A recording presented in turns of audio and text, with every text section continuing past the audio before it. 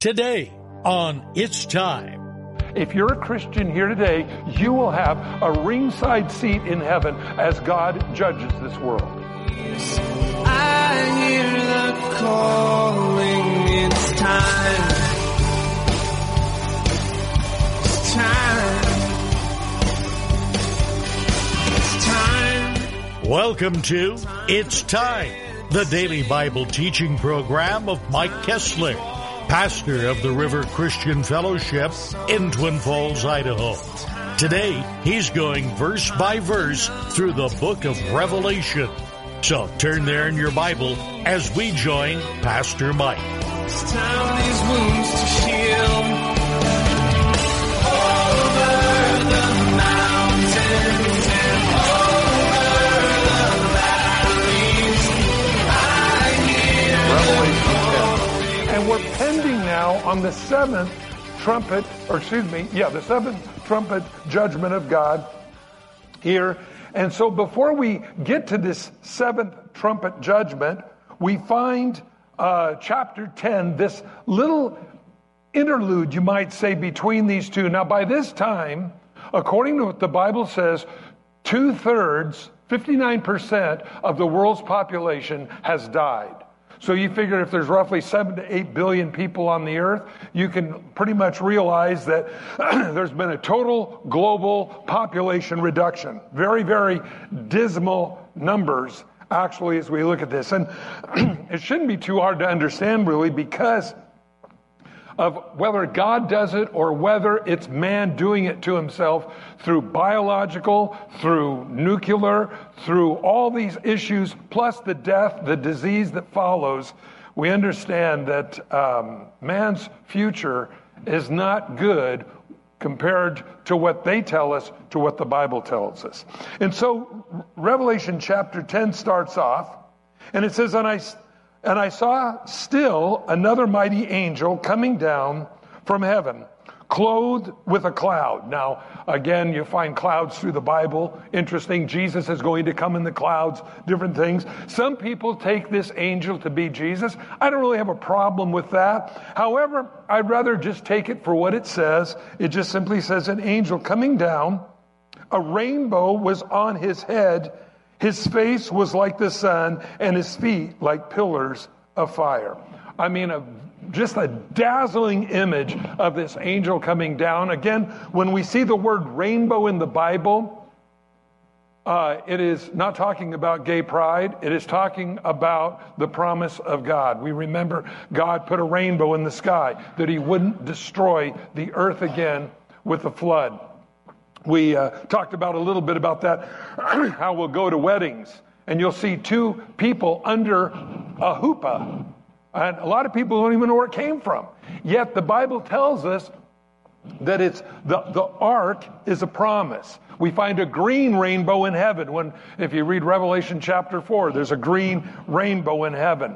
And so it's interesting, people that, by the way, in the Old Testament, that got married under a hoopah or under a rainbow, if you will. It was a covenant that the guy would always take care of his bride, and that he would never forcibly remove her. And I think it's interesting that we have that promise from God of his love for us. And so it says a rainbow was around his head, his face like the sun, his feet like pillars of fire. A very similar description. I think this is where they get this if you go back to Revelation chapter 1. And he had a little book open in his hand. And he set his right foot on the sea and his left foot on the land. Now this is an interesting picture. Again, I don't think this is metaphorically speaking. I think this is what John saw. And what he saw was a person with a book, foot on the land, foot on the sea. And usually in those days, when you put your foot on something, showed dominance over it. In fact, it was very common for when a king conquered another king, that king was brought, and the man would put his foot on the head of the king that he had just conquered. Here we find the angel with a book in his hand, with a judgment, you might say, under his feet. The earth under his feet, the sea under his feet. We find this interesting picture with this book. Well, what is this book? We don't exactly know. There's been a lot of speculation on it. I personally believe in simply just reading this that, well, if you go to Revelation chapter 22, he says, I, Jesus, have sent my angel to you to testify of these things. I, Jesus, have sent my angel. I believe this is probably the angel, very possibly could be, that's described in Revelation 22, to send my angel to testify to you. God's testimony is in a book. People have asked the question, how is God going to judge the world someday? Is it going to be on a sliding scale? Well, I'm not as bad as somebody else. Or is God going to judge the world according to a set of established rules and laws based on his word? The Bible says that that's how God's going to judge the earth. It's not on what we think or what I feel or, gosh, today I got indigestion, so I'm really cranky, so I'm going to really be mean today, but, I just had a really good day yesterday, so everything's going to be fine today. No, that's not the way God's going to judge the world. The Bible says he has his rules. Starts off again with the Torah, starts off again with the Ten Commandments. This is what God expects from man. The problem is, the Ten Commandments were never meant to justify a man. They were meant to show you how desperately we all need a Savior. The Ten Commandments really describe to us, if you look at it, what's wrong with man. Again, the greatest expose on human psychology is the Ten Commandments.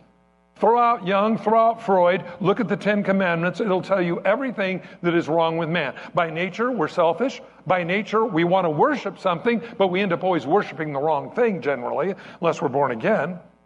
The Bible says we're sexually deviant by nature. The Bible tells us that there is a desire in us to swear.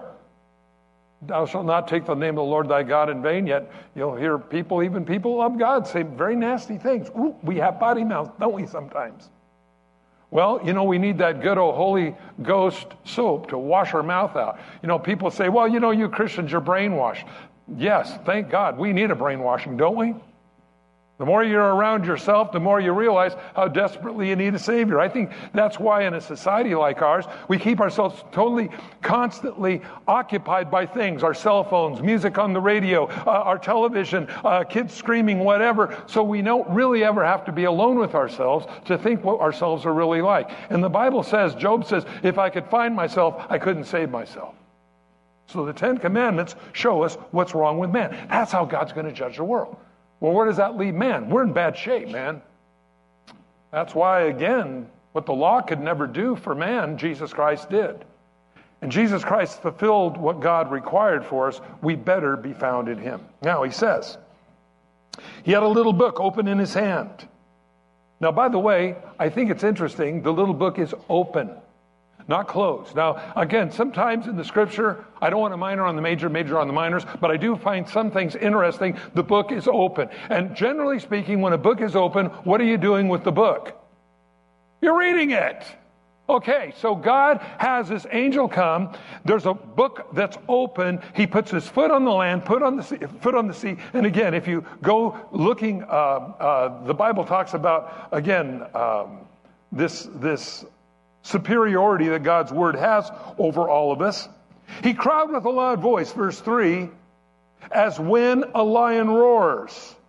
And when he cried out, 7 thunders uttered their voices. Now the 7 thunders uttered their voices, and I was about to write, and I heard the voice from heaven saying to me, seal up the things that the 7 thunders have uttered, and do not write them. And the angel whom I saw standing in the sea and in the land lifted up his hand to heaven. This is kind of interesting because I've seen all kinds of books and exposés of what did the 7 thunders utter. Well, the Bible says we don't know, so any books that are written, what the 7 thunders uttered, you can pretty much just say, throw that one out. We don't know. Why didn't God want us to know? In fact, isn't the whole book of Revelation to reveal to us who Jesus Christ is and all these things? Yes, but evidently what these 7 thunders uttered was so sealed that it was to stop. Now, I do believe, friends, if you're a Christian here today, you will know what these seven thunders uttered, because you will have a ringside seat in heaven as God judges this world. And when God judges this world, it's going to be that of absolute awe and wonder. In fact, the Bible says when they prepared to open the trumpets, that when the trumpet judgments go on, it says there was silence in heaven for about a half an hour. I mean, what was coming was so monumentous. Everyone goes, I don't know how long you can hold your breath, half hour, I don't know. But however long it was there was no sound in heaven. Now he says, the angel whom I saw standing, he said, on the sea and on the land, lifted up his hand to heaven, and I swore by him who lives forever and ever, who created the heavens, the things that are in it, the earth, the things that are in it, and the sea and the things that are in it, that there should be no longer a delay. What we're finding in this chapter 10 is, I believe you're actually finding the turning, or God now, after these first few trumpet judgments that happened, the seal judgments, now you're finding God taking control of the earth. In other words, this is the transition point from man's reign, all the things that man has done, now it's switching over to God. And you're going to see that rollover, especially when we get to chapter 11 here in a few minutes. And he says, and he swore by him who created the heavens and the earth, things are in earth, sea, all those things. God is now taking control over all these things. But in the days of the sounding of the seventh angel. Now, again, real quick, the seventh angel does not sound his trumpet till the next chapter. But he's saying, this is almost a prophecy within a prophecy. He's saying that these are the things that are going to prelude this seventh trumpet judgment. Now again, 7 is the number of God's completion. We find it 7 days in a week. You start a new week on the 8th day. 7 notes in a scale. You start another scale. It's the upper or lower scale. We find that 7 is the number of completion you'll find throughout the Bible. And this 7th is where I believe the transition now moves into where God begins to truly take control of all the things that the devil and his demons have done to not only heaven, but to all of this earth and all of mankind. And the voice which I heard from heaven spoke to me again and said, go take the little book, which is open in the hand of the angel who stands on the sea and on the earth. And I went to the angel and said to him, give me that little book. And he said to me, take it and eat it. Those tasty books. Bet you can't eat just one. Well, what is this? He takes the book and he's told to take it and eat it. Now, you'll find sometimes we will use the word, boy, that person really devoured that book. Well, what it's talking about, I believe here, metaphorically maybe, but really more that when we read something, it becomes part of us. Again, when you really take the Word of God seriously and you look and see what the Bible has to say, you realize that it's not just words, ink on paper, but this is actually how God's going to judge the world someday. And by His Holy Spirit, this is what's going to happen in the days to come. He takes the book and He eats it. He ingests it. And by the way, friends, I pray today you're not just sitting here, but you're actually ingesting God's Word into your being. And by the way, what you eat, that's why we have to be careful what we eat, because you know that if you eat junk food, you get kind of junky. Don't you notice that? People have called me sometimes on To Every Man an Answer, and they've asked the question. They say, well, I don't feel well. Will you pray for me? I just feel depressed all the time. And I said, I want to ask you a question. What did you eat for breakfast? And they said, nothing. I said, what did you eat for lunch? A hamburger. What did you eat for dinner? Hamburger. Funny, you start feeling like a hamburger. You know what I'm saying? We got to watch our diet. I think a lot of times the depression that we can have, even as Christians, can be caused by a lot of things. We know it can be demonic attack. We know we can go through spells in our life of trials and temptations and these kinds of things. But sometimes, I believe, friends, it can also be our diet. So we need to be sensitive of all these things. God put us in this body. This is our little spirit container, if you will. Someday we're going to get a new one, thank God. Maybe if you're younger, you don't realize the need for it. As you get older, you will. You don't have to be in your 60s to realize you need a new body. I talk to people who played football in high school at 25 and 29 and 30 years old. They go, man, I ache every day. Sure, because you stretch things out of their shape and they just don't always go back to where they're supposed to be. We need a new body, the Bible tells us. And what we nourish our body with will have a lot to do with oftentimes the way we live our lives. And again, people wonder why sometimes they have different diseases. It's because of our diet. I mean, if you just drink nothing but soda pop all the time, it's going to have an effect on you. They say the average American in 1 week eats more sugar than the pilgrims and the people that founded America did in a year. Your old pancreas just can't handle all that. I talked to a lady down in Arizona one time, down at Lake Havasu, and I was at a yard sale, and I said, well, how do you like living down here? She goes, well, there's a lot of disease down here, a lot of sugar diabetes and stuff.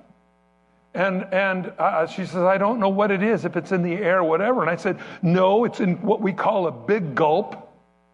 You know what a big gulp is? Adult binkies. You get these big things this big around. I mean, pure sugar. And then we give it to our kids, and as they're ricocheting off all the walls, well, my kid's hyperactive. We've got to get him Ritalin to calm him down. No, knock off the sugar, Mom and Dad. I have kids. I know these things. Yeah, load your kids up with a couple of candy bars before they go to bed at night. Yeah, bing, bing, bing, bing. You wonder why we feel weird. Well, the thing is, what we eat becomes part of us. And I believe this is the point here with this. Eat the little book. Because when you eat the little book, notice what it says.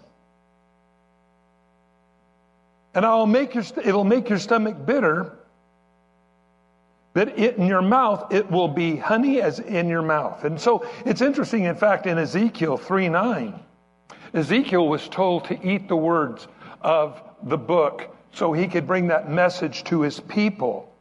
And so in his mouth, it would be sweet, in his stomach, it'd be bitter. I do believe this little book is probably speaking of the book of Revelation. I really do. It's an open book. It's during the time of God's judgment. I believe it will be sweet in people's mouth that read it.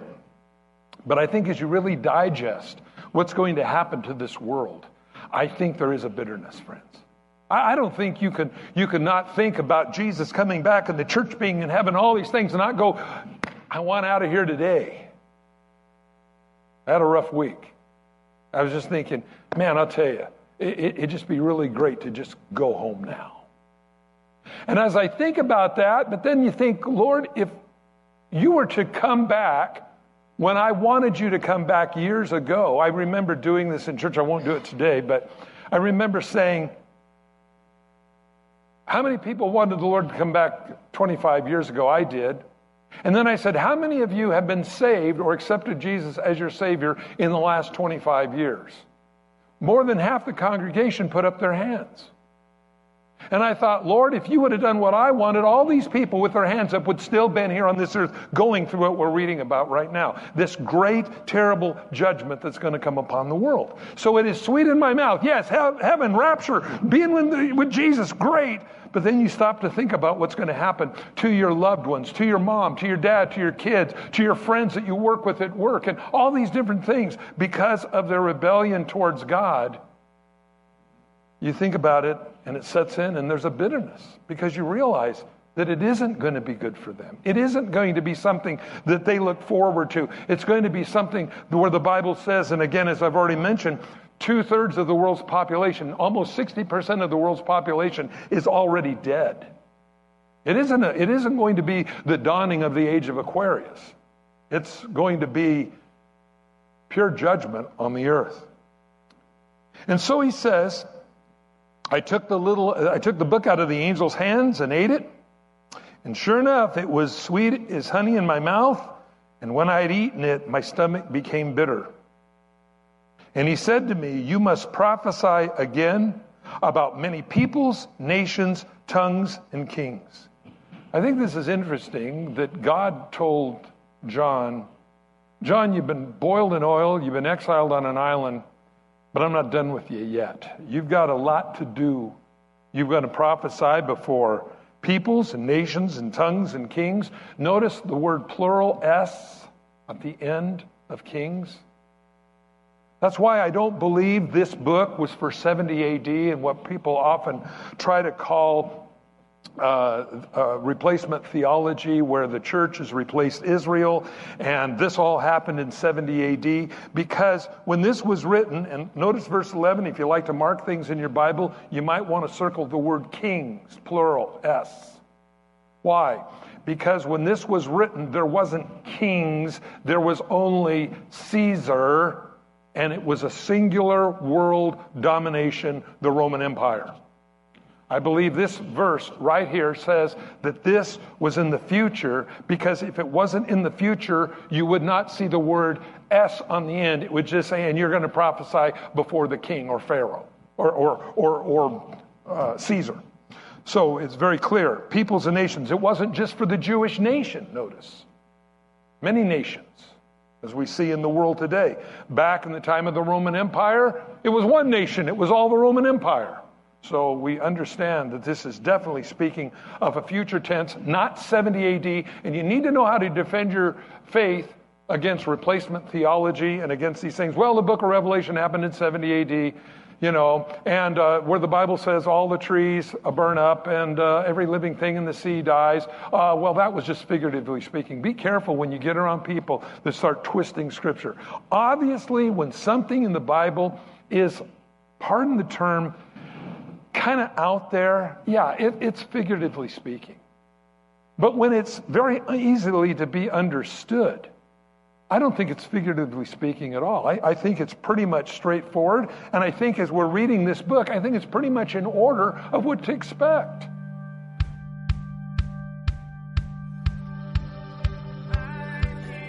Thanks for joining us on It's Time, as Pastor Mike teaches verse by verse through the Bible. If you've missed a program or would like to catch up, you can do so by getting it from the It's Time podcast in the iTunes store, or by downloading it from the It's Time website at theriverchristianfellowship.com. On behalf of Pastor Mike and the rest of us here at the River Christian Fellowship, thanks for listening, and tune in next time for It's Time.